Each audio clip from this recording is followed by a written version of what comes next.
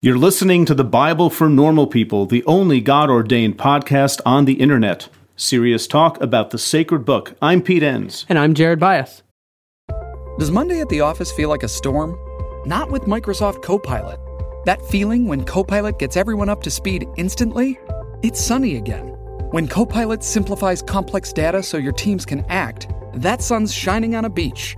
And when Copilot uncovers hidden insights, you're on that beach with your people, and you find buried treasure. That's Microsoft Copilot. Learn more at Microsoft.com/AI for all. Dreaming of a better sleep? Tossing and turning is not your destiny. And Ollie is here to help. Ollie invites you to sink into sweet, sweet slumber to improve your mental and physical health and overall wellness.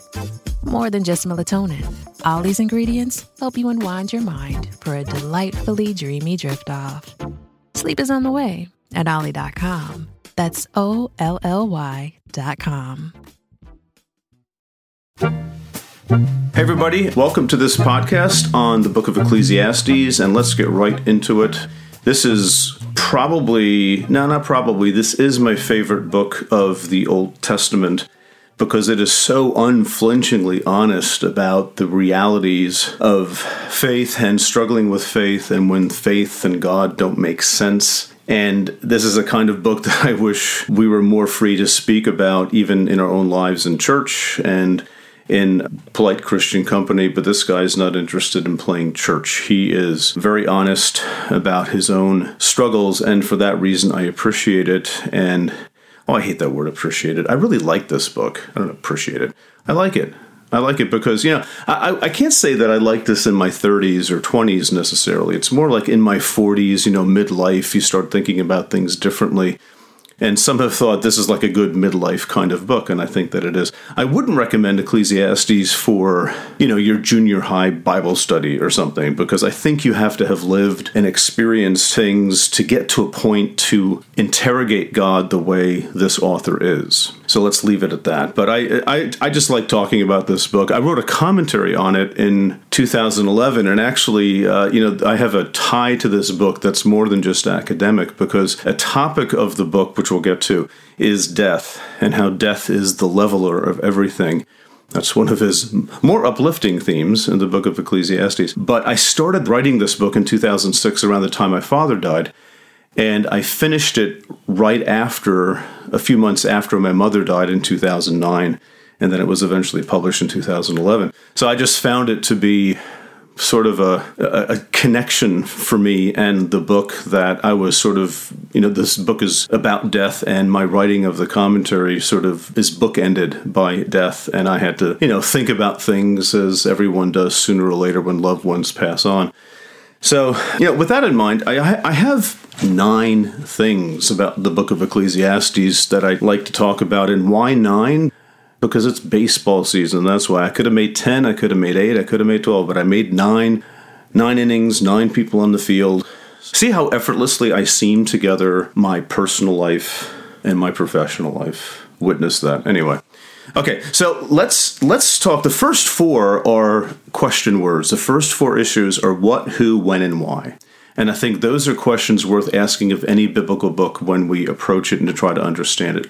What is it about? Who wrote it? When was it written? And why was it written? That's a question we need to ask ourselves an awful lot. Why was it written? So first, what is the book about? Well, this is right away you get into some controversy with the book of Ecclesiastes, because what the book is about, what it's trying to do, is something that people don't readily agree on. And in fact, you can have polar opposite opinions about what the book is about, which is hard to do for most books of the Old Testament, or most books of the Bible. If somebody says, what's Genesis about? No one's going to say, well, it starts off with the destruction of the world and how God killed Noah and his family in a flood, and then how God encouraged the Tower of Babel to be built. See, those are opposites. Those are counter understandings of what Genesis is actually doing.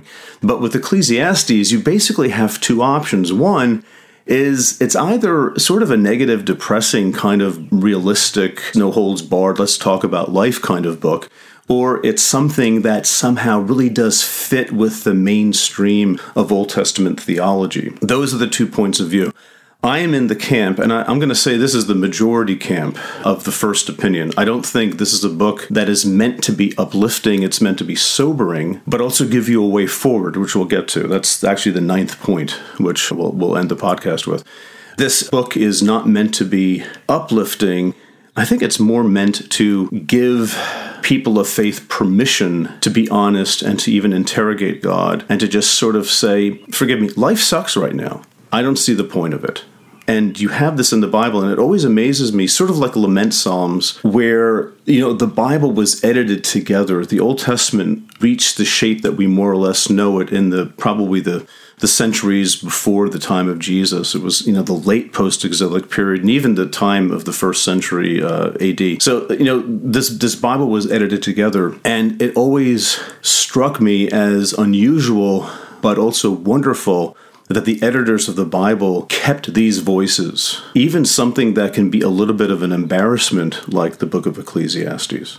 Okay, so I think it's a negative book, and specifically, I don't think there's much of a mystery as to what the book is about, because you just have to read the introduction, the first few verses, and you get the gist, right? So it starts with the words of the teacher, we'll get into that in a second, the words of the teacher, the son of David, king in Jerusalem, and then the New Revised Standard Version has vanity of vanities, says the teacher, vanity of vanities, all is vanity. Okay, what's the book about? That's what it's about.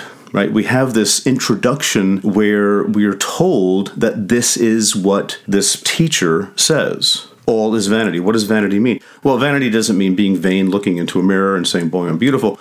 But vanity means that something is in vain. Other translations, I think the NIV has meaningless, which is fine. One of my favorite words that others have used too for describing this Hebrew word, hevel, H-E-B-E-L, pronounced hevel with a V. Another way of looking at it is that life is absurd. That's sort of like an existential kind of word that we get from the 20th century and Sartre and people like that. Another way of understanding this point of everything has vanity or meaningless is what my kids used to say to me when they were young, and I had them do things that made no sense to them. And they said, Dad, this is just stupid. This is so stupid. I can't believe this is dumb. This is so stupid. It just means this is just makes no sense. It's an affront to reason. No, this is dumb. It's senseless, right? So what is the point of the book? What is it trying to get across? Well, stupid of stupids, says the teacher. Stupid of stupids. All is stupid. All is senseless. All is absurd. And that phrase, we'll stick with the New Revised Standard Version because that's the Bible that I tend to read from in English. Vanity of vanities is sort of like Holy of Holies or Lord of Lords. It's a way of saying it's big. It's one of these extreme kinds of terms. So the Lord of Lords is like, yeah, the Lord. Well, vanity of vanities means it's the most absurd thing. That's what life is, right? Everything is absurd. Okay, so that's the what. If you pay attention to introductions to books, when I teach books to my students at Eastern University, we almost always read the first chapter or two because that usually lays out what the book as a whole is about. And that's the case here. So, the book is handing us its meaning on a silver platter. The question is, what are we going to do with that? That's the point. So that's the what. The who is a little more complicated. I think the bottom line is that who wrote Ecclesiastes, nobody knows. The book itself is anonymous. Now, it does say the words of the teacher. Now, let's get into that right away. The Hebrew doesn't say that, and a lot of your English translations probably have it right. That says the words of Kohelet. And this is a name of somebody, and we don't know who Kohelet is. In fact, it probably isn't even a real name. It's a pseudonym. It's a name taken on for the purpose of this book. And, we don't know who wrote verse 1, the words of Kohelet, the son of David, king in Jerusalem. We don't know who wrote that. We have no indication, right?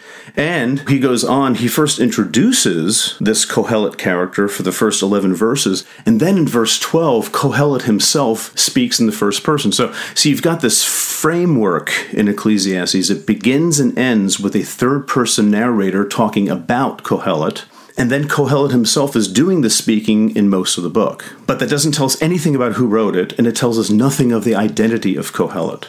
We don't know who he is. See, the problem here is that Kohelet First of all, it doesn't mean teacher or preacher. Those are the conventional translations, and those are wimpy words. The teacher, let's listen to what the teacher says. Or the preacher, authoritative preacher. He's not preaching, he's not teaching. He's more bemoaning the fact that life is hevel, that life is vanity, life is meaningless, absurd, stupid, senseless. That's really what he's doing. And I would rather just leave it as Kohelet. Now, what does Kohelet mean? Nobody knows. But I think the best, and I hope this isn't TMI here, but the best explanation that I can find is actually a very old one in Jewish thinking, that it's supposed to make you think about a Solomon persona, okay? Let me put it this way. In 1 Kings 8:1, we read about Solomon who assembles the leaders of Jerusalem. And Kohelet comes from a Hebrew root word, a verb, kahal, which means to assemble. So this may be sort of code. Solomon didn't write this, but think Solomon as you go through this, because Solomon is known for his wisdom. Well, what this book is doing at the end of the day, it's undercutting the wisdom idea. I did a podcast on Proverbs where wisdom is elevated. It's even connected to God at creation. Well, the book of Ecclesiastes has issues with this. He's not convinced that this actually explains life, and we're going to see why in a second. So we don't know who wrote the book. We don't know who Kohelet is. All we know is we have this person here who is called the son of David, king in Jerusalem. Okay, this is why people think, well, it's the son of David. Who is the son of David? Well, the first one is Solomon, or it might be a descendant of David. So it might be Solomon or someone in the Davidic line to write this, and I suppose that's possible. But you see, here's the problem with even that view. First of all, for it to be Solomon, it sort of is a bit of a struggle because he says that he sought wisdom, and I'm looking here now in chapter 2, verse 9, and this is this Kohelet speaking. He says, "So I became great and surpassed all who were before me in Jerusalem." If that's Solomon, there's only really one, maybe two, if you want to count Saul, right? There's David and Saul. Those are the only two who were before him in Jerusalem. It seems like an overstatement to say all who were before me in Jerusalem. This seems to be something that comes from a later time, okay? And also in chapter 2, beginning in verse 1, he's like looking back at his career, at the things that he did, And the thing is, in the Bible, kings, they don't look back on their career. They just die, right? I mean, look at, again, I say this every podcast, don't do this when you're driving, but in chapter 1, verse 12, where the words of Kohelet actually begin, he says, according to the New Revised Standard Version, I, the teacher, I Kohelet, when king over Israel and Jerusalem, applied my mind to seek and search out by wisdom all that's done under heaven. It seems like somebody's writing this who's looking back on his career in retrospective fashion, not somebody who is like a king now, but somebody who was king, which is not a mistake. I think this is part of the clue of this book, that the who think a Solomonic persona, but don't try to identify it with Solomon itself, because this is the irony of the book. It's using a Solomonic kingly persona, and what are kings known for? If anything, it's seeking wisdom and following the path of wisdom. It's using a Solomonic kingly persona, a royal persona, to undermine that very notion, because this guy's having a bad day and he doesn't see it working out at all. So another way of putting it is this book is pessimistic, which is why you don't hand this to somebody who's been a Christian for 15 minutes. This is somebody who's lived and has reason to be pessimistic about even keeping up with this whole Israelite thing. Why bother? So, bottom line is that the who is unlikely Solomon. In fact, it's probably impossible for other reasons, which we'll get to. That's the one question. But it's not Solomonic. It seems to be a retrospective, but there's still a royal Solomonic kind of persona that the writer is adopting, not to lie to people, not to fool people, but just to get his theological point across. This is his literary vehicle for getting across the theology that he wants to get across. Okay, now the when question, this is the third one. We've gotten what, who, and now when. When was it written? This is another issue that scholars do have some disagreement with.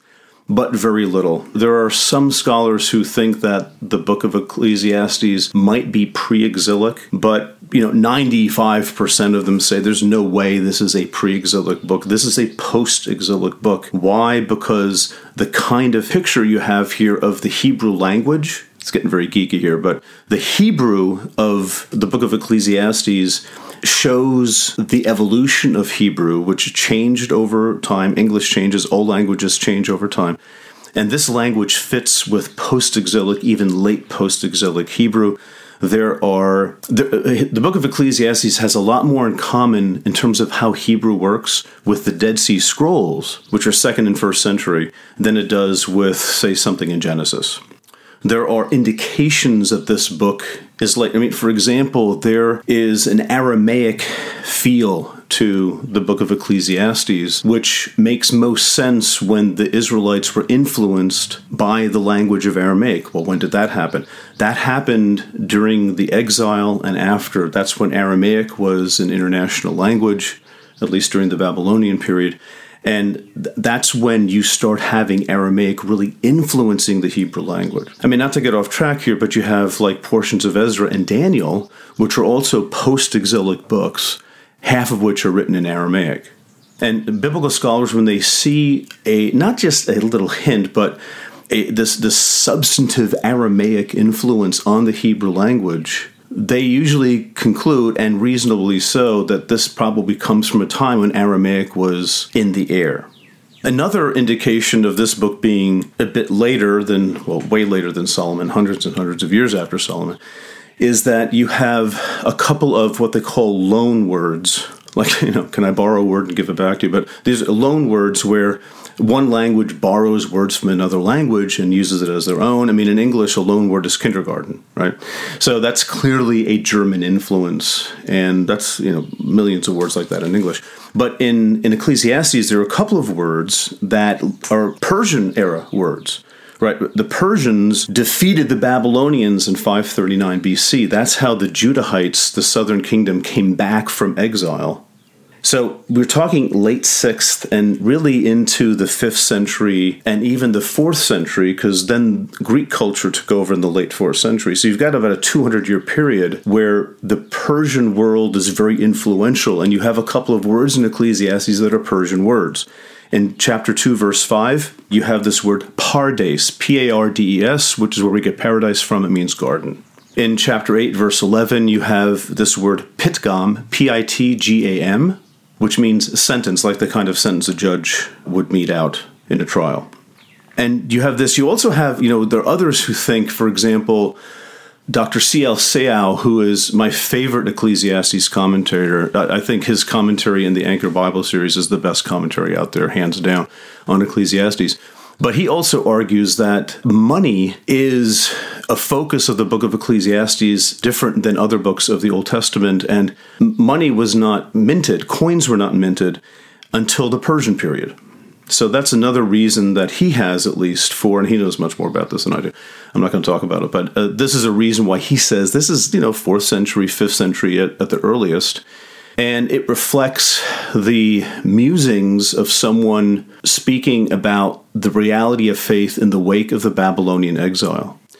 And as I never grow tired of saying, there's so much of the Old Testament that just snaps together like a chalk line quickly and gives you a straight view of things if we remember the importance of the exile for how the Bible took shape and how some of these things were written.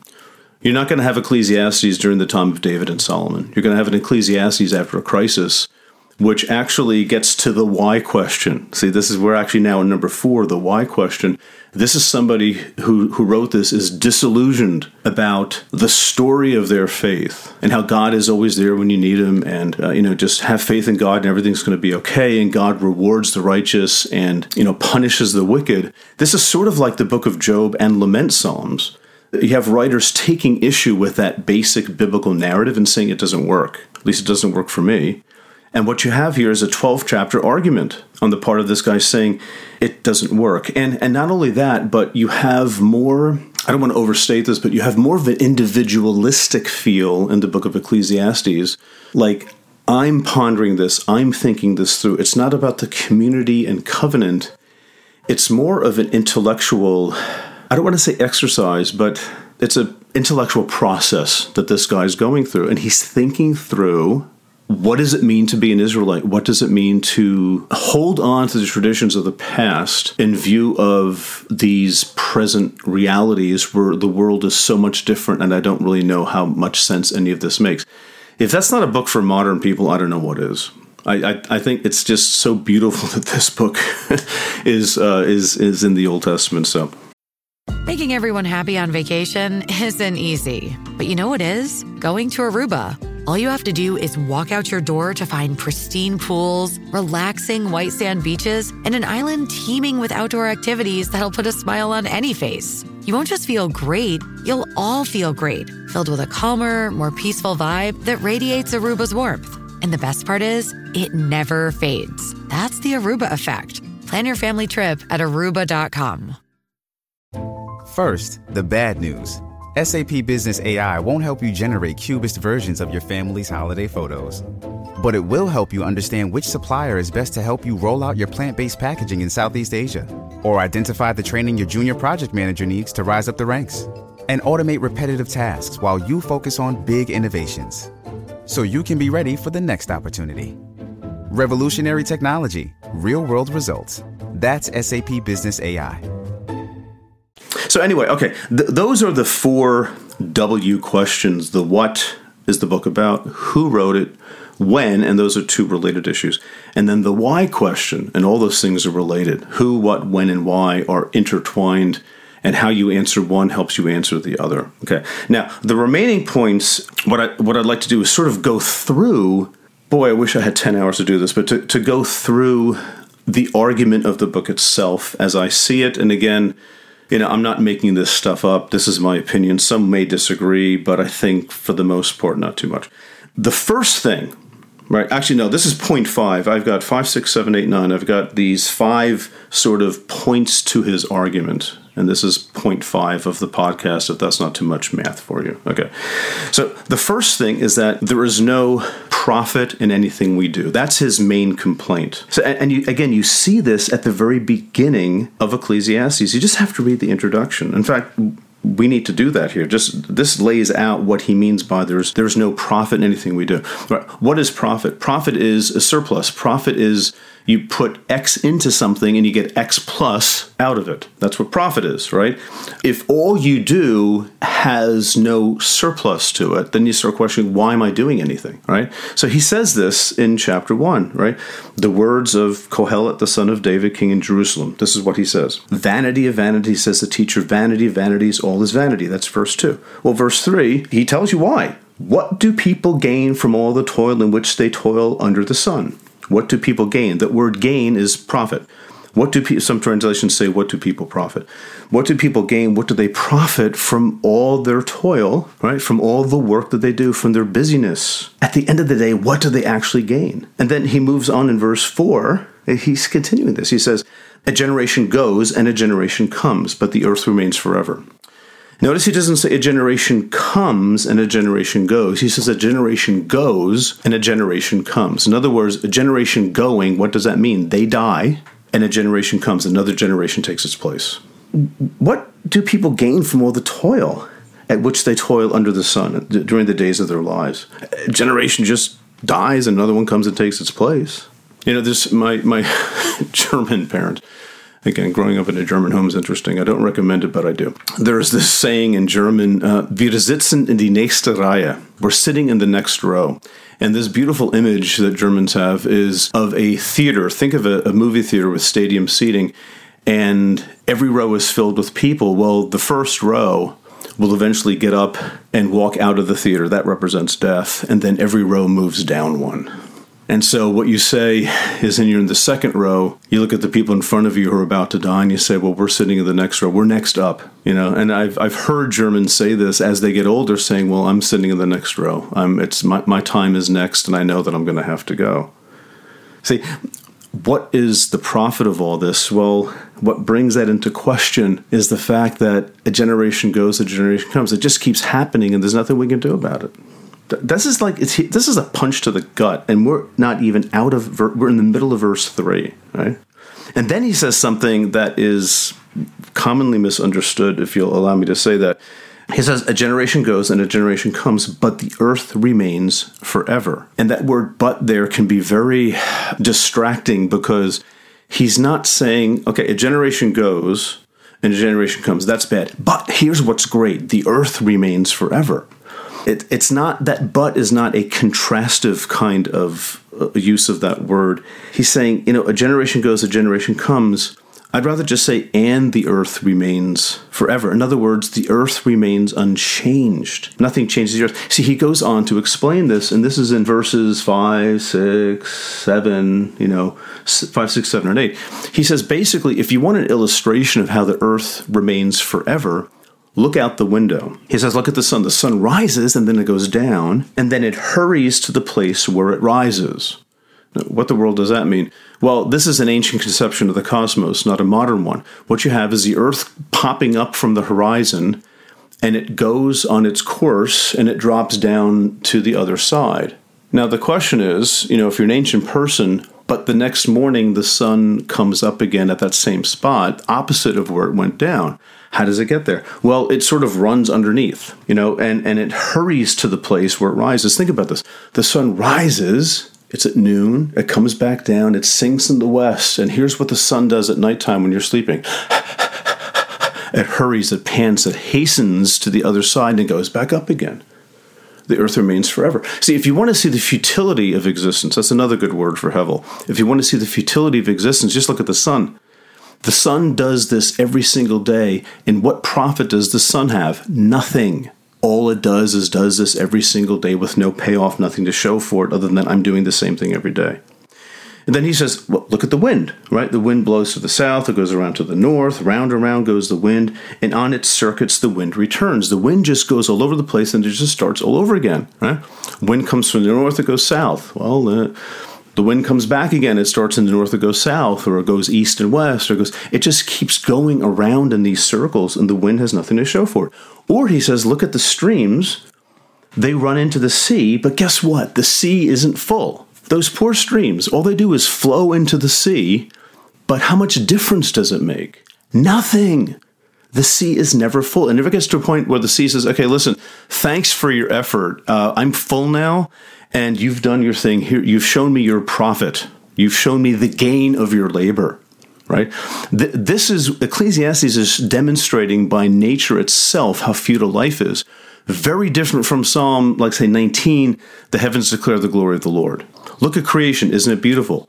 Kohelet says, look at creation. Oh my gosh, I'm getting depressed thinking about it. Creation is just like us. Our lives are modeled after the sun and the wind and the streams. Are you depressed yet? You should be, because that's what he's trying to do. He's digging a dagger into us here. So, and he continues, we're not going to read the whole book, don't worry, but just the introduction is important. In verse 9, he says, all things are wearisome more than one can express. Everything is just, it just makes you weary to think about it. And then he continues in verse 9, he says, what has been is what will be. What has been done is what will be done. There is nothing new under the sun. That's one of the phrases in the book that's very well known. There's nothing new under the sun. It's all the same. Things don't change. You might say, well, some things change. Well, he addresses that. Verse 10, he says, is there a thing of which it is said, see, this is new? And he says, no. It has already been in the ages before us. Nothing is new. Now, you might say, I can think of something new. I can toss my car keys up in the air and let them drop, and they will go to a certain height and drop down to and drop down to the earth, obviously because of gravity. And then those 10 keys will be in some configuration, random configuration, and that is new. That has never happened before. That's actually, so sorry, Kohelet, there are new things. He would say, so what? That's not even significant. We're not talking about that. We're not talking about whether you can, draw a picture of a monkey in a way that no one else has ever drawn it before. He's talking about life as a whole, right? There's nothing new that happens. You can fake yourself out into dropping your car keys or drawing monkeys and stuff and try to make it seem as if it's new, but at the end of the day, it's not new. We're sorry to interrupt the podcast, but we want to take 1 minute to mention 2 simple ways to support the work we do with the Bible for Normal People. First, head to iTunes, rate us, give us a review, but please only do this if you like us. If not, rethink your life choices, and then just ignore this message. Second, check us out on Patreon, patreon.com/The Bible for Normal People, where you'll find ways to jump into the conversation, join the community, and offer support at various levels. And last but not least, we want to give our deepest thanks to some of the members of our producers group. These folks give us feedback through email, calls, and overall just help make the podcast what it is. So thanks to Ted Cole, James White, Scott Smith, Darlene Sinclair, Jonathan Beck, Marilyn Johnson, Daniel Wesley, Darren McKenna, Sharon Rowland, and Dee Forrest. We couldn't do what we do without you, so thanks so much. Now back to the podcast. That brings us to the 6th point. There's no profit in anything we do. Point 5. Why? Because life is hard and then you die. Death is the grand leveler of humanity. And I'm going to suggest that this is the problem that Kohelet is talking about. If I had to summarize his book, in my opinion, and this, there are many ways of coming at the book, but this is one way of sort of summarizing his point. He says, listen, we die at the end of this. It doesn't matter what we do. Nothing we do has any true benefit because at the end of the day, we die. And he says later on, don't tell me that, our spirit goes up and the spirit of animals goes down or something like that. We don't know that. Right? Have you ever thought about or know people who've thought about the afterlife? And, they say, I don't actually know what happens after death. Yeah, but we believe it. You can believe all you want to. I just don't see it. There's no evidence for it. Right? I think Kohelet is sort of there. There's no reason to think that there is an afterlife. It just seems like you die and that's it. And then all the toil that we have in this life has no profit. We'll get back to that in a second. But death is the leveler, and this is where we get to verse 11, which is, for me, just one of these moments in the Bible where the first time I really took this into account when I was writing my commentary. And I said, my goodness gracious, this is so obviously true. Verse 11, the people of long ago are not remembered, nor will there be any remembrance of people yet to come by those who come after them.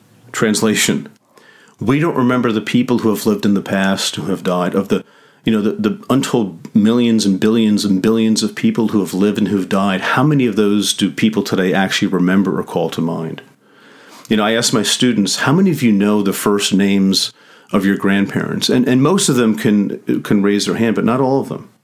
And I say, how many of you know the names of your great-grandparents, the first and last names, and where they lived and what they did? Very few people raise their hands. And once you get to great-great-grandparents, you go back 3-4 generations, they have no idea. This is your flesh and blood. I have in my computer, I have a Mac, so I use iCal to keep track of my life, which sometimes works.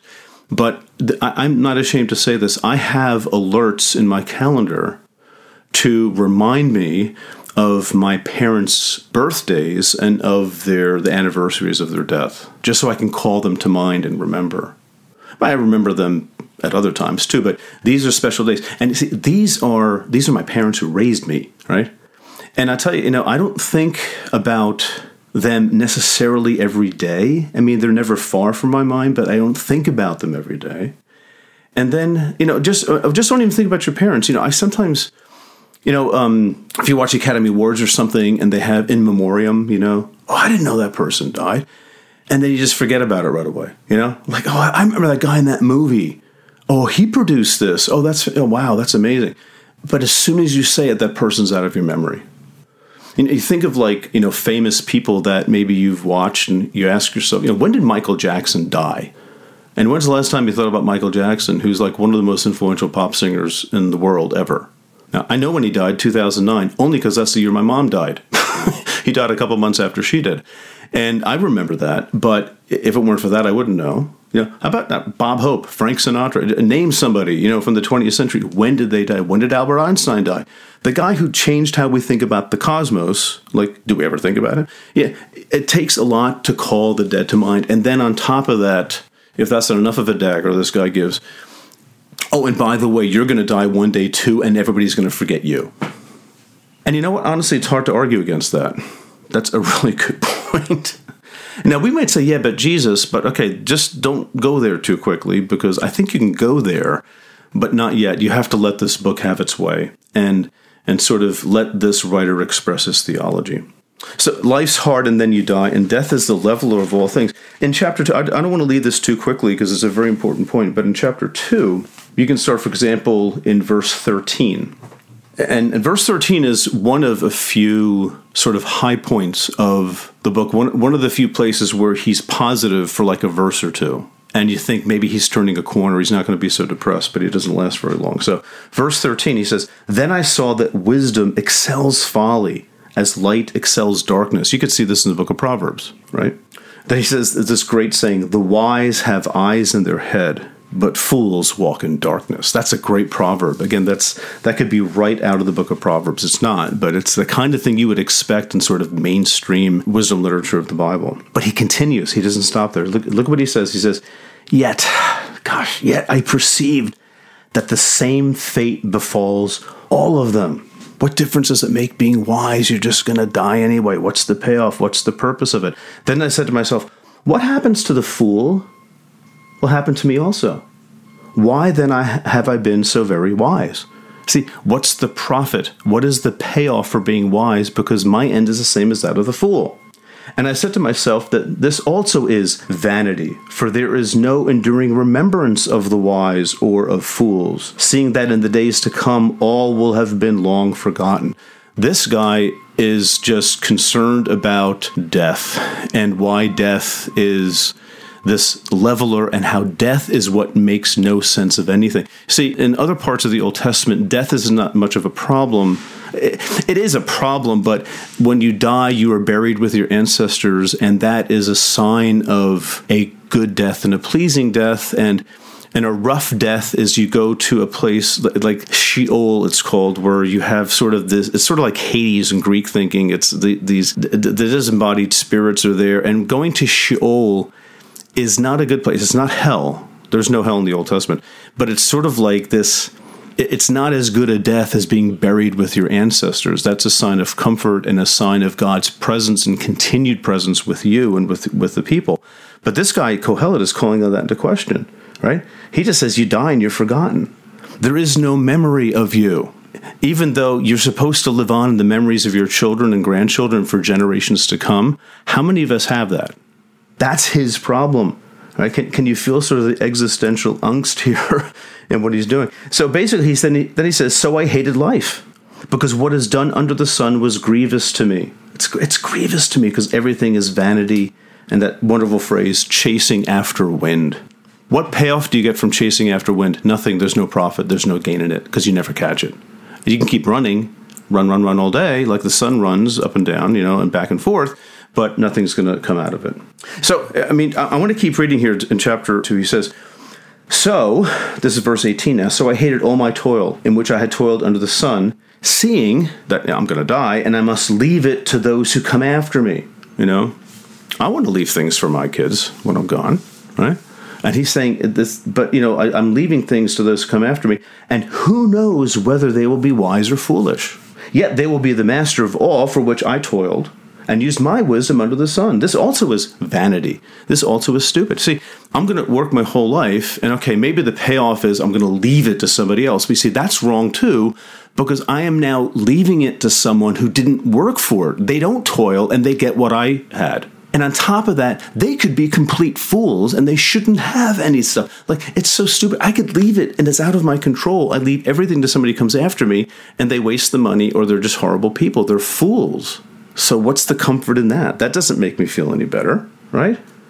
And so he goes, in verse 20, "So I turned and gave my," here we go, "I turned and gave my heart up to despair concerning all the toil of my labors under the sun. Because sometimes one who has toiled with wisdom and knowledge, as he has, and skill must leave all to be enjoyed by another who did not toil for it." That's the thing that he says in the next verse.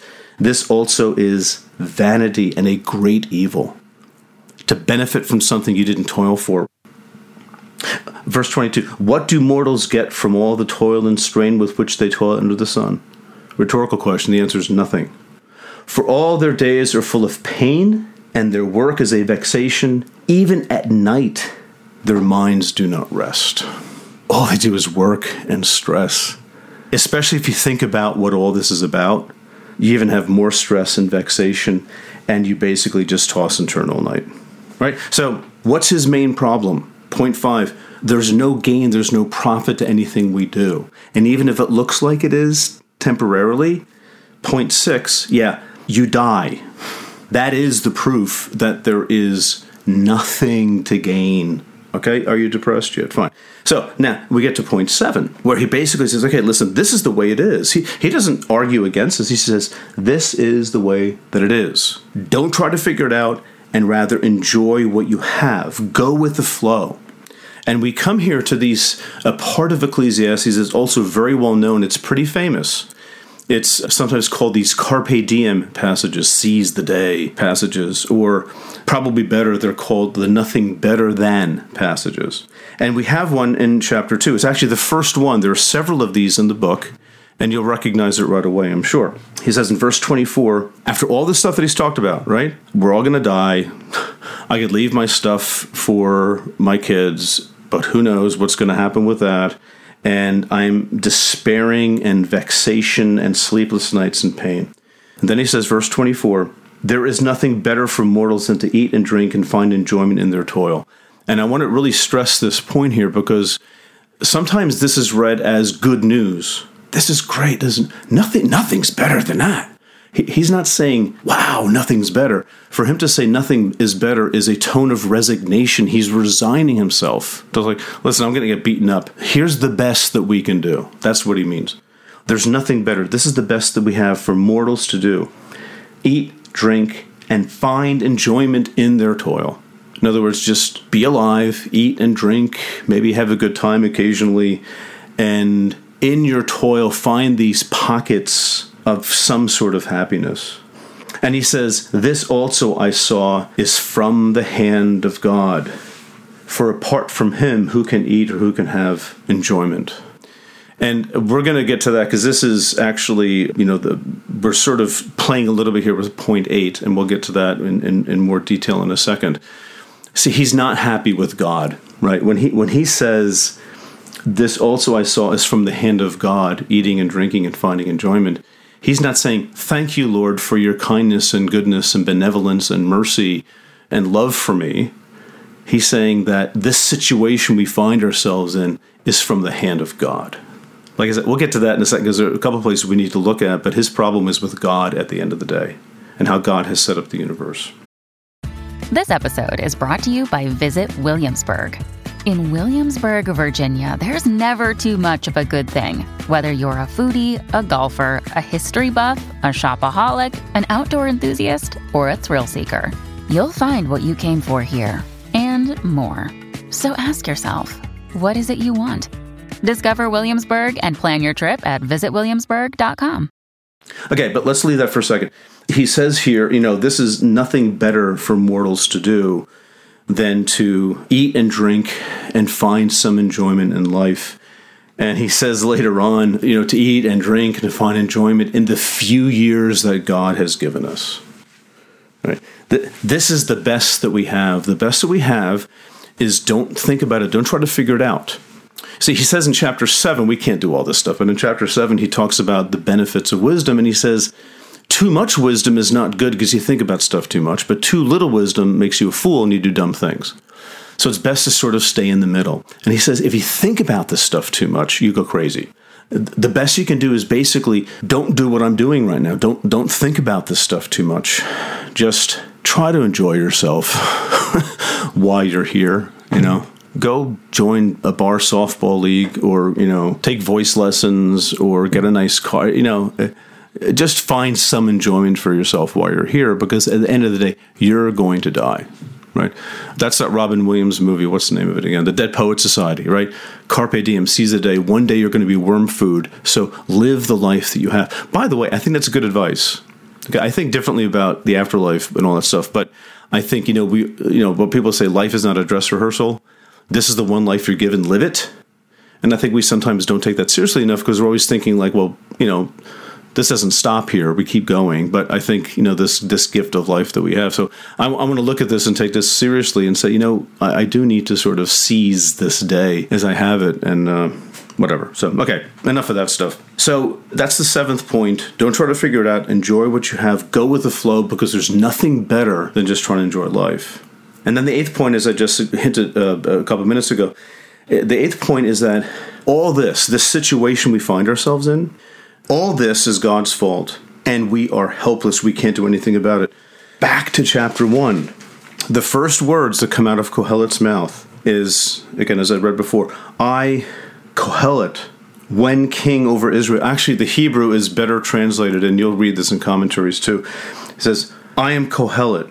When I was king over Israel and Jerusalem, I applied my mind. I applied my mind to seek and to search out by wisdom all that's done under the sun. So he's doing what kings are supposed to do. He's searching out by wisdom all that's under the sun. Wisdom is a mark of royalty. What makes you a king is that you're wise. Remember Solomon. See, this is why people connect this with Solomon, because he's known for wisdom and he's a king. Wisdom is what makes you righteous. It makes you just. It makes you godly. All this. Wisdom is like the bomb, right? And here's what he's doing. I applied my mind to seek and to search out by wisdom all that's done under the sun. And you'd think he'd show up and sort of come out where you're supposed to come out when you ask that kind of question. When you seek things out, you're supposed to say, oh, and isn't God great?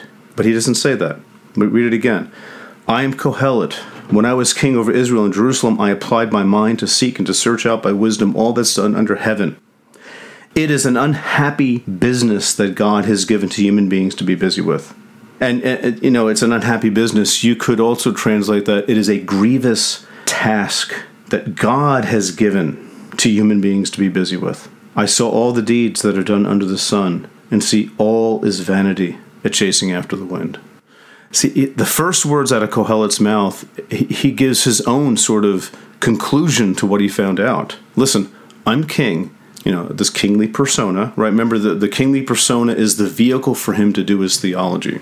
I personally don't think this person's a king. I think this is post-exilic and there is no king on the throne, right? But he's using the old world idea of royalty to say a new world kind of thing. And so, I'm king and I've done the kingly thing. I've been wise. You can read chapter 2. I built, planted gardens and irrigated things. All these things kings are supposed to do. I applied wisdom to everything. And I'm not coming out with the conclusion that God is great, God is good. Rather, it is a grievous task that God has given us. This is not what I signed up for. This was not in the brochure, so to speak, is what he's saying. And in verse 15, it's this little proverbial saying. He says, what is crooked cannot be made straight, and what is lacking cannot be counted. See, 14 and 15, I saw all the deeds that are done under the sun, and see, all is vanity, a chasing after the wind. What is crooked cannot be made straight. What is lacking cannot be counted. In other words, here's the situation that God has given us. It's crooked, it can't be straightened. It's lacking, it can't be counted. In other words, there's nothing that you can do about it. That's it. This is the way things are, because God is at fault. This guy, at the end of the day, has a problem with how God has set up the universe. Nothing goes anywhere, including our lives. And this is what God has done, giving us a grievous task. Yeah, wisdom's okay. It helps with getting through life. But at the end of the day, even wisdom doesn't give you much benefit because we just die. If you're home and have a Bible, flip over to chapter 3, because he comes at this another way too. And I just want to talk about this because it is probably the best known section of the book of Ecclesiastes, because it's a song sung by the Byrds in the 60s. Remember Pete Seeger, turn, turn, turn. And, I'm not going to read the whole thing, but it begins in chapter 3, for everything there is a season and a time for every matter under heaven. Now you look at that and say, oh, isn't it nice? They're just chill out, sort of hippie talk, just chill out. Don't try to control the universe. There's a time for everything, sort of a Zen karma thing, everything's going to happen in its right time. Don't worry, it's all going to be okay. But that is not what this guy is saying. He's not saying, dude, chill, it's going to be okay. Everything has a time and a season to try to control things. He's saying, for everything there is a time and a season under the sun. And, as we'll see, there's nothing, you have no control over this. Like, for example, we can't read all these things, but he says, there's a time to be born and a time to die. How much control do we have over the time of our birth and the time of our death? None. Who sets those times? God does. There's a time to plant. There's a time to pluck up what is planted. Who has control over agriculture? Nobody. God sets these things up, and you just have to act, right? A time to keep silent, a time to speak, a time to love, a time to hate, a time for war and a time for peace. He has like 12 of these things that he mentions. There's a time for this and a time for that. All like everyday common kinds of things. A time to seek, a time to lose, a time to keep, a time to throw away, a time to embrace, a time to refrain from embracing. Some of these things are a little bit cryptic, and to get into all those, would take us a long time, but it's not exactly clear what he's getting at in terms of these individual lines of, a time for this and a time for that. But he gets to the point. He summarizes it beautifully after this list is over. The list is verses 1 to 8. Then in verse 9, look what he says. He says, looking at all these things, there's a time for this, a season for that, blah, blah, blah. He says, what gain have the workers from their toil? Seeing that there is a time for everything that God sets up, what can we possibly add to the equation? We can't do anything about it, right? What gain have the workers, verse 9, from their toil?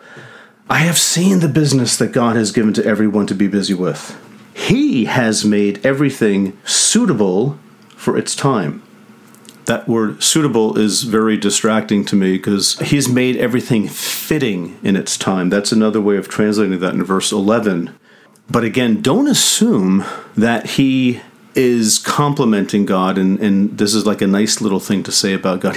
God is great. He's made everything suitable in his time. No, he's made everything fitting in its time. He has set everything up like this business that God has given to everyone to be busy with. He's made everything in his time. He's put this time for war, time for peace, time for birth, time for death, time for mourning, and all that. He has done that. We don't control it.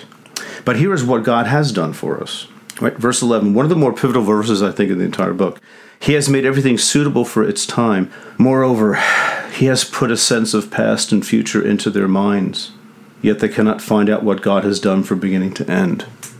Right, the power of this, to me, is just, it's considerable. God has put everything in its place. What he's given us is the power to think about the passage of time. He has put a sense of past and future into their minds. We think of past and we think of future actively. We're abstract thinkers. No other creature really does what we do, at least not the level that we do it. And on top of that, not only has he put the sense of past and future into their minds, yet they cannot find out what God has done from beginning to end. Do you see the trick that God is playing on us? This is what Kohelet is saying. The trick that God is playing on us is... Again, I don't think God plays tricks. That's my opinion. But I'm just telling you what I think this guy is saying, right? That everything has its time, its place. God does that, and God gives us the ability to think past and future, so we think about what God is up to, but we can't fathom what God is up to. And that's frustrating for human beings. I remember the first time I started thinking of the absurdity of eternity. I was young. I was maybe 7, 8 years old, and trying to get a handle on what it means to be forever. My dog doesn't think about that, but I did when I was a kid. And it really threw me for a loop, and it still sort of does. What does that even mean, eternity backwards and eternity forwards? What was there before the Big Bang? And things don't ever end? And is that good news? I mean, what is happening here, right? It's human beings who have that ability, and animals don't. And so then he continues, right? And this is chapter 3, the middle, in verse 12. He says, after all this, he goes, I know that there is nothing better for them, for people, than to be happy and enjoy themselves as long as they live. Moreover, it is God's gift that all should eat and drink and take pleasure in all their toil. Right? That's not positive. This is God's gift. Put it in quotation marks. He's being sarcastic. That's why I like this guy. It's God's gift that they should eat and drink and take pleasure in all their toil. I know that whatever God does endures forever. Nothing can be added to it. Nothing can be taken away. God has done this so that all may stand up in awe before him, and you can even say all may stand up and be afraid of him. That which is already has been. That which is to be already is. Oh my. This is a guy putting it on the line there, right? He really has an issue with God. We can go on and on about this, but we won't. Okay, time is moving along here. Thank you for your patience. We're going to look at one last thing. And this is the 9th point and final point, and this is dealing with the epilogue. At the epilogue is the end of the book, and it begins, in my opinion, in verse 8, because here we have the narrator taking over again. And he ends sort of, here in the epilogue the way he began. He says in chapter 12, verse 8, vanity of vanity, says Kohelet, all is vanity. So he's reminding you, like a good preacher, I guess. Maybe that's why he's called a preacher. You say at the beginning, you say in the middle, you say it at the end. And here's at the end, he's reminding you of the overall point of this. And you'd like him just to put a period there, and can we just get on with reading a nice psalm or something at this point? But he says, he keeps going in verse 9, and he says, first of all, that this Kohelet person is wise.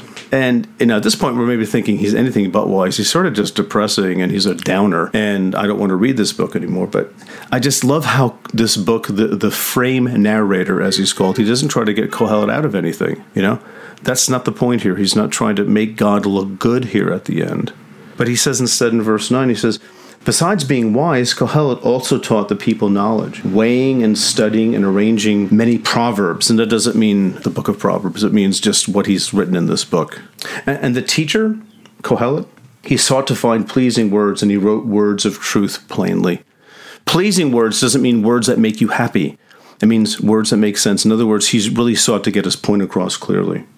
And then verse 11, this is very important. He says, the sayings of the wise, like Kohelet, are like goads, like nails firmly fixed, are the collected sayings that are given by a shepherd. See, the sayings of the wise are like goads. What is a goad? A goad is a long stick that you poke sheep with to get them to go in a certain direction. And to really make the point, quite literally, you embed a nail at the end of it and you poke them, and it really, really hurts. See, the words of the wise sometimes hurt. They are uncomfortable.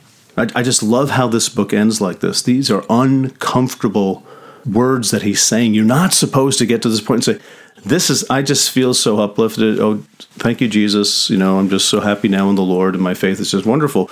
You're supposed to get to the end of this and say, oh, man, I don't even know where to go.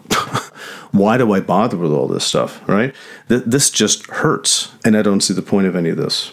Right? So the sayings of the wise are like goads, like nails firmly fixed, are the collected sayings that are given by a shepherd.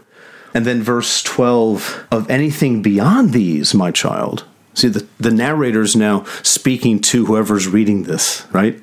And he says, of anything beyond these, my child, beware. Of making many books there is no end, and much study is a weariness of the flesh.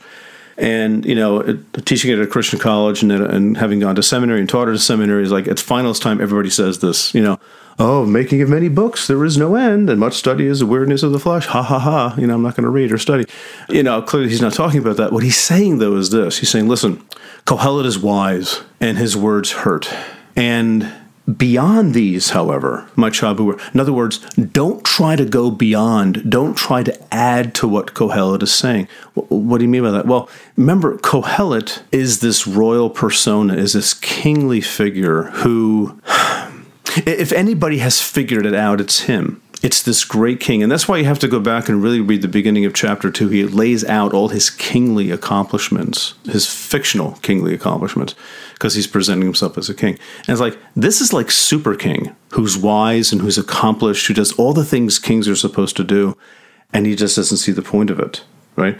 So if the king can't get past where he is now, neither can you. See, that's why he says, beyond these, my child, beware. Of the making of many books there is no end. We could keep on writing a book of Ecclesiastes again and again and again, and you could probably too, my child, but don't. There's nothing more to say. Much study is a weariness of the flesh. If you keep thinking about this and trying to figure it out, it's exhausting. Can I get an amen? It is exhausting to think about this stuff.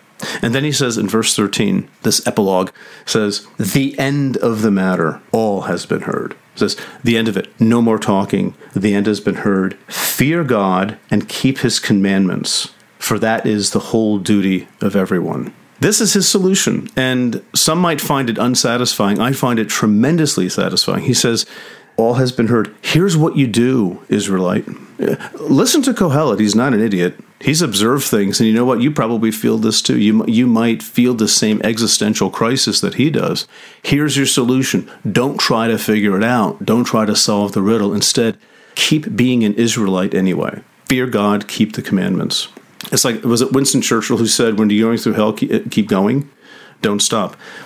Don't stop, keep going. And, in Christian language, we would say something like, no matter how bad things get, keep trusting in Jesus and following that path.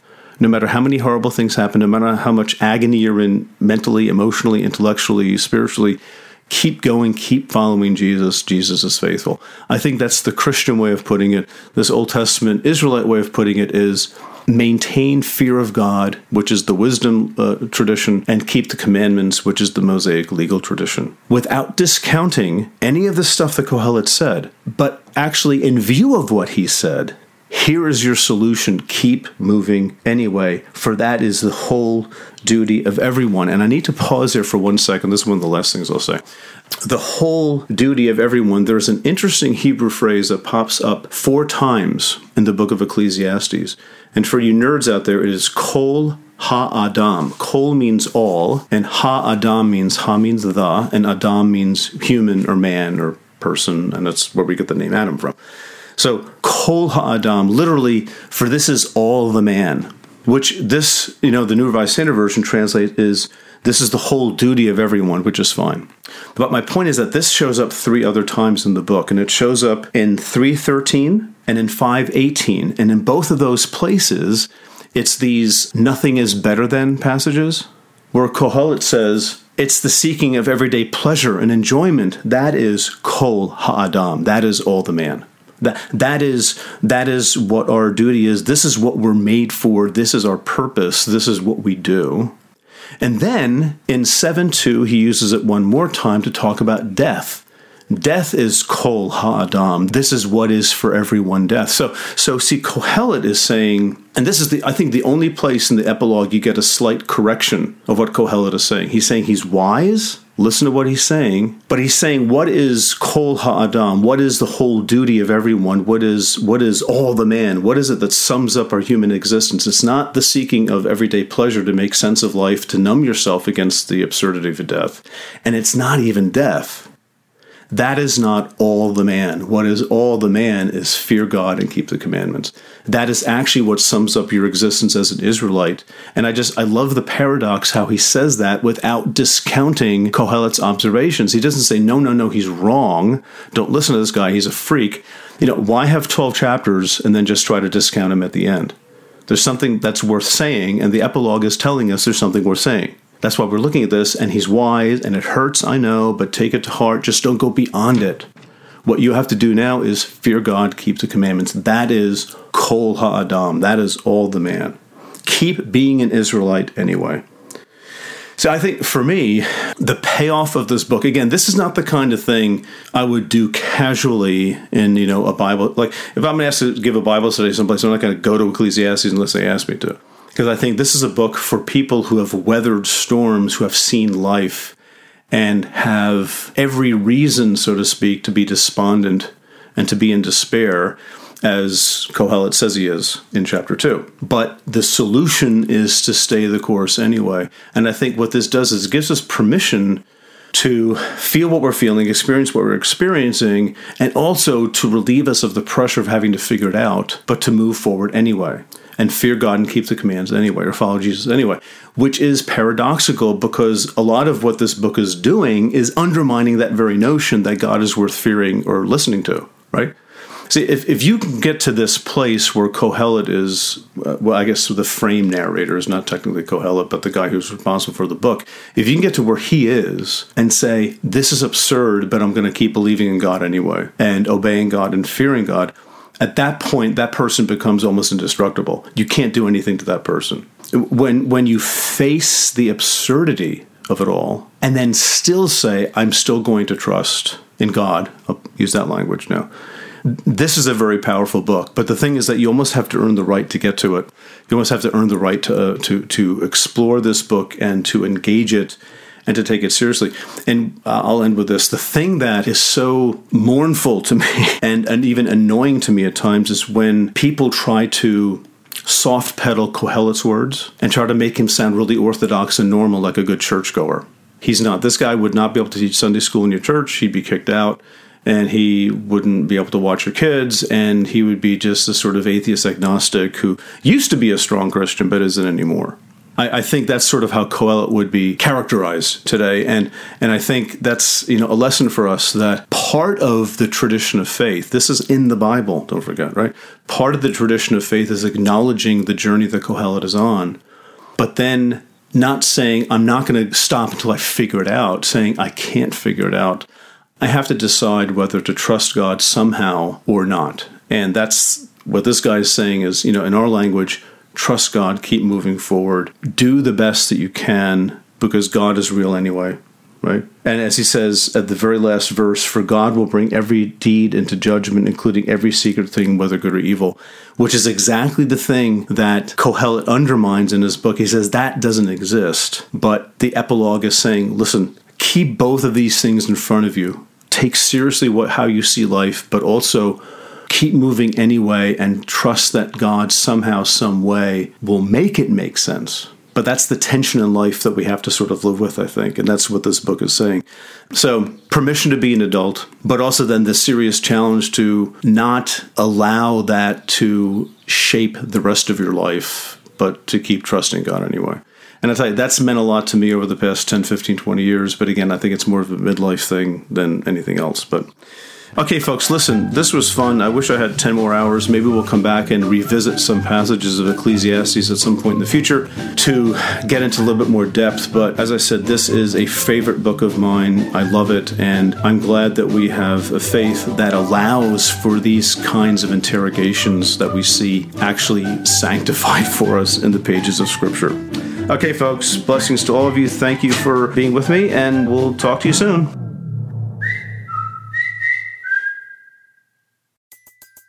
Everybody in your crew identifies as either Big Mac Burger, McNuggets, or McCrispy Sandwich. But you're the Filet-O-Fish Sandwich all day. That crispy fish, that savory tartar sauce, that melty cheese, that pillowy bun. Yeah, you get it. Every time. And if you love the Filet-O-Fish, right now you can catch two of the classics you love for just $6. Limited time only. Price and participation may vary. Cannot be combined with any other offer. Single item at regular price. Ba-da-ba-ba-ba.